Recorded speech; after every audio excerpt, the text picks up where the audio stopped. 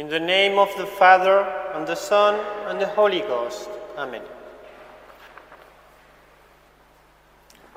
Dear faithful, why do we find all this richness in the churches when we could give it all to the poor?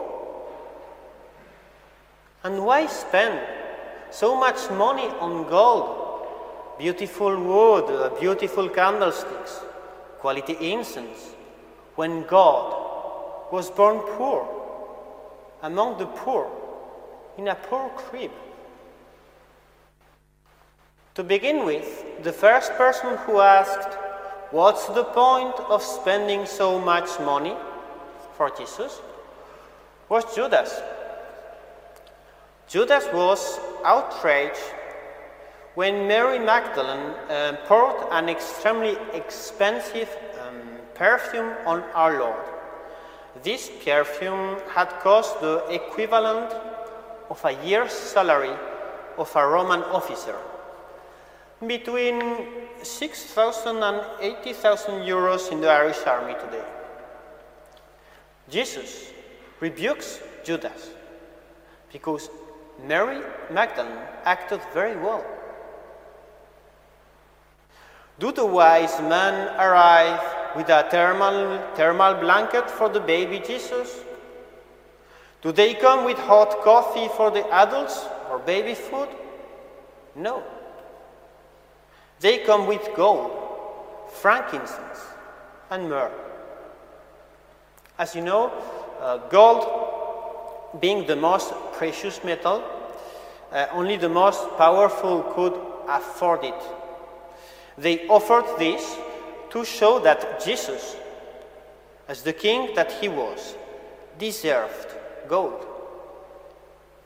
Incense is used for worship. They brought incense from the east only to show that the baby they had before them was God, was to be worshipped.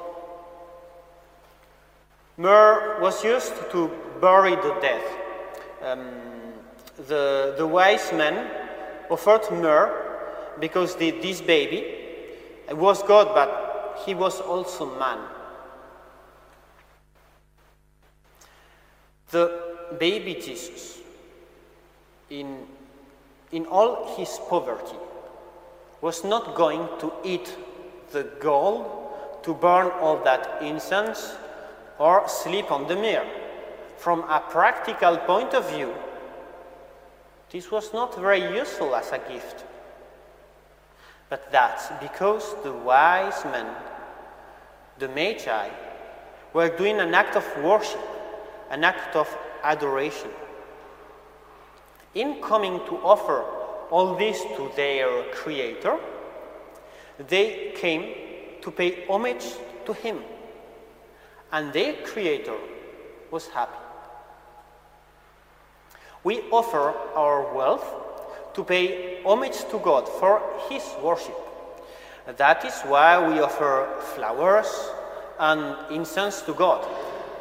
In fact, we spend a lot of money on things that will disappear without a trace, but which are really useful because they are for worshipping God. For the worship of God, the ornaments must be the most beautiful, the chalices the most precious, the songs the most beautiful, as they are today, of course. How beautiful are the churches where one feels love for the good Lord in the care everyone takes of them. And how sad are empty churches. They seem to be soulless. How far they are from the example of Saint John Marie Vianney. He lived and ate very, very poorly. But he bought golden candlesticks because that was for God. Superb churches are often found in poor towns. The people sacrifice themselves to build and decorate them. Because the poor knew that God was their true wealth, and seeing the beautiful house of God made them happy. It was also their house.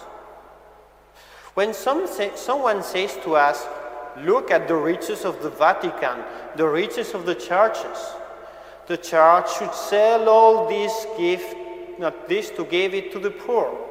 Well, he speaks like Judas when he talks about the perfume of Mary Magdalene. It would be like saying to the wise man, go home with all your belongings, sell your useless God, bring us food, exchange your incense and myrrh, and bring us what we need for heating. Can you imagine? That would be sending the wise men home. But we cannot have that. We Catholics believe in the existence of goods from beyond. So we believe in the usefulness of spending for goods other than the goods of this earth. And it is by spending on goods of divine worship that we show what we believe in. We, for our part, to imitate the wise men today, give ourselves for the service of worship, and no government can prevent us from worshiping God. If we are young boys, let us offer to serve the Mass. We need it. If we are adults, offer to help clean the church or other things, other needed tasks. Ask your priest. Let's help our priests restore the churches. There are beautiful things we can help that can be seen by the others, like the painting. But there are others very expensive that are not visible, like the insulation of the roofs. But it's also for the worship. Let us be generous with the worship. Let us ask the priests what the churches need. And let us help our churches to be the most beautiful. Nothing is beautiful enough for God. In the name of the Father, the Son, and the Holy Ghost. Amen.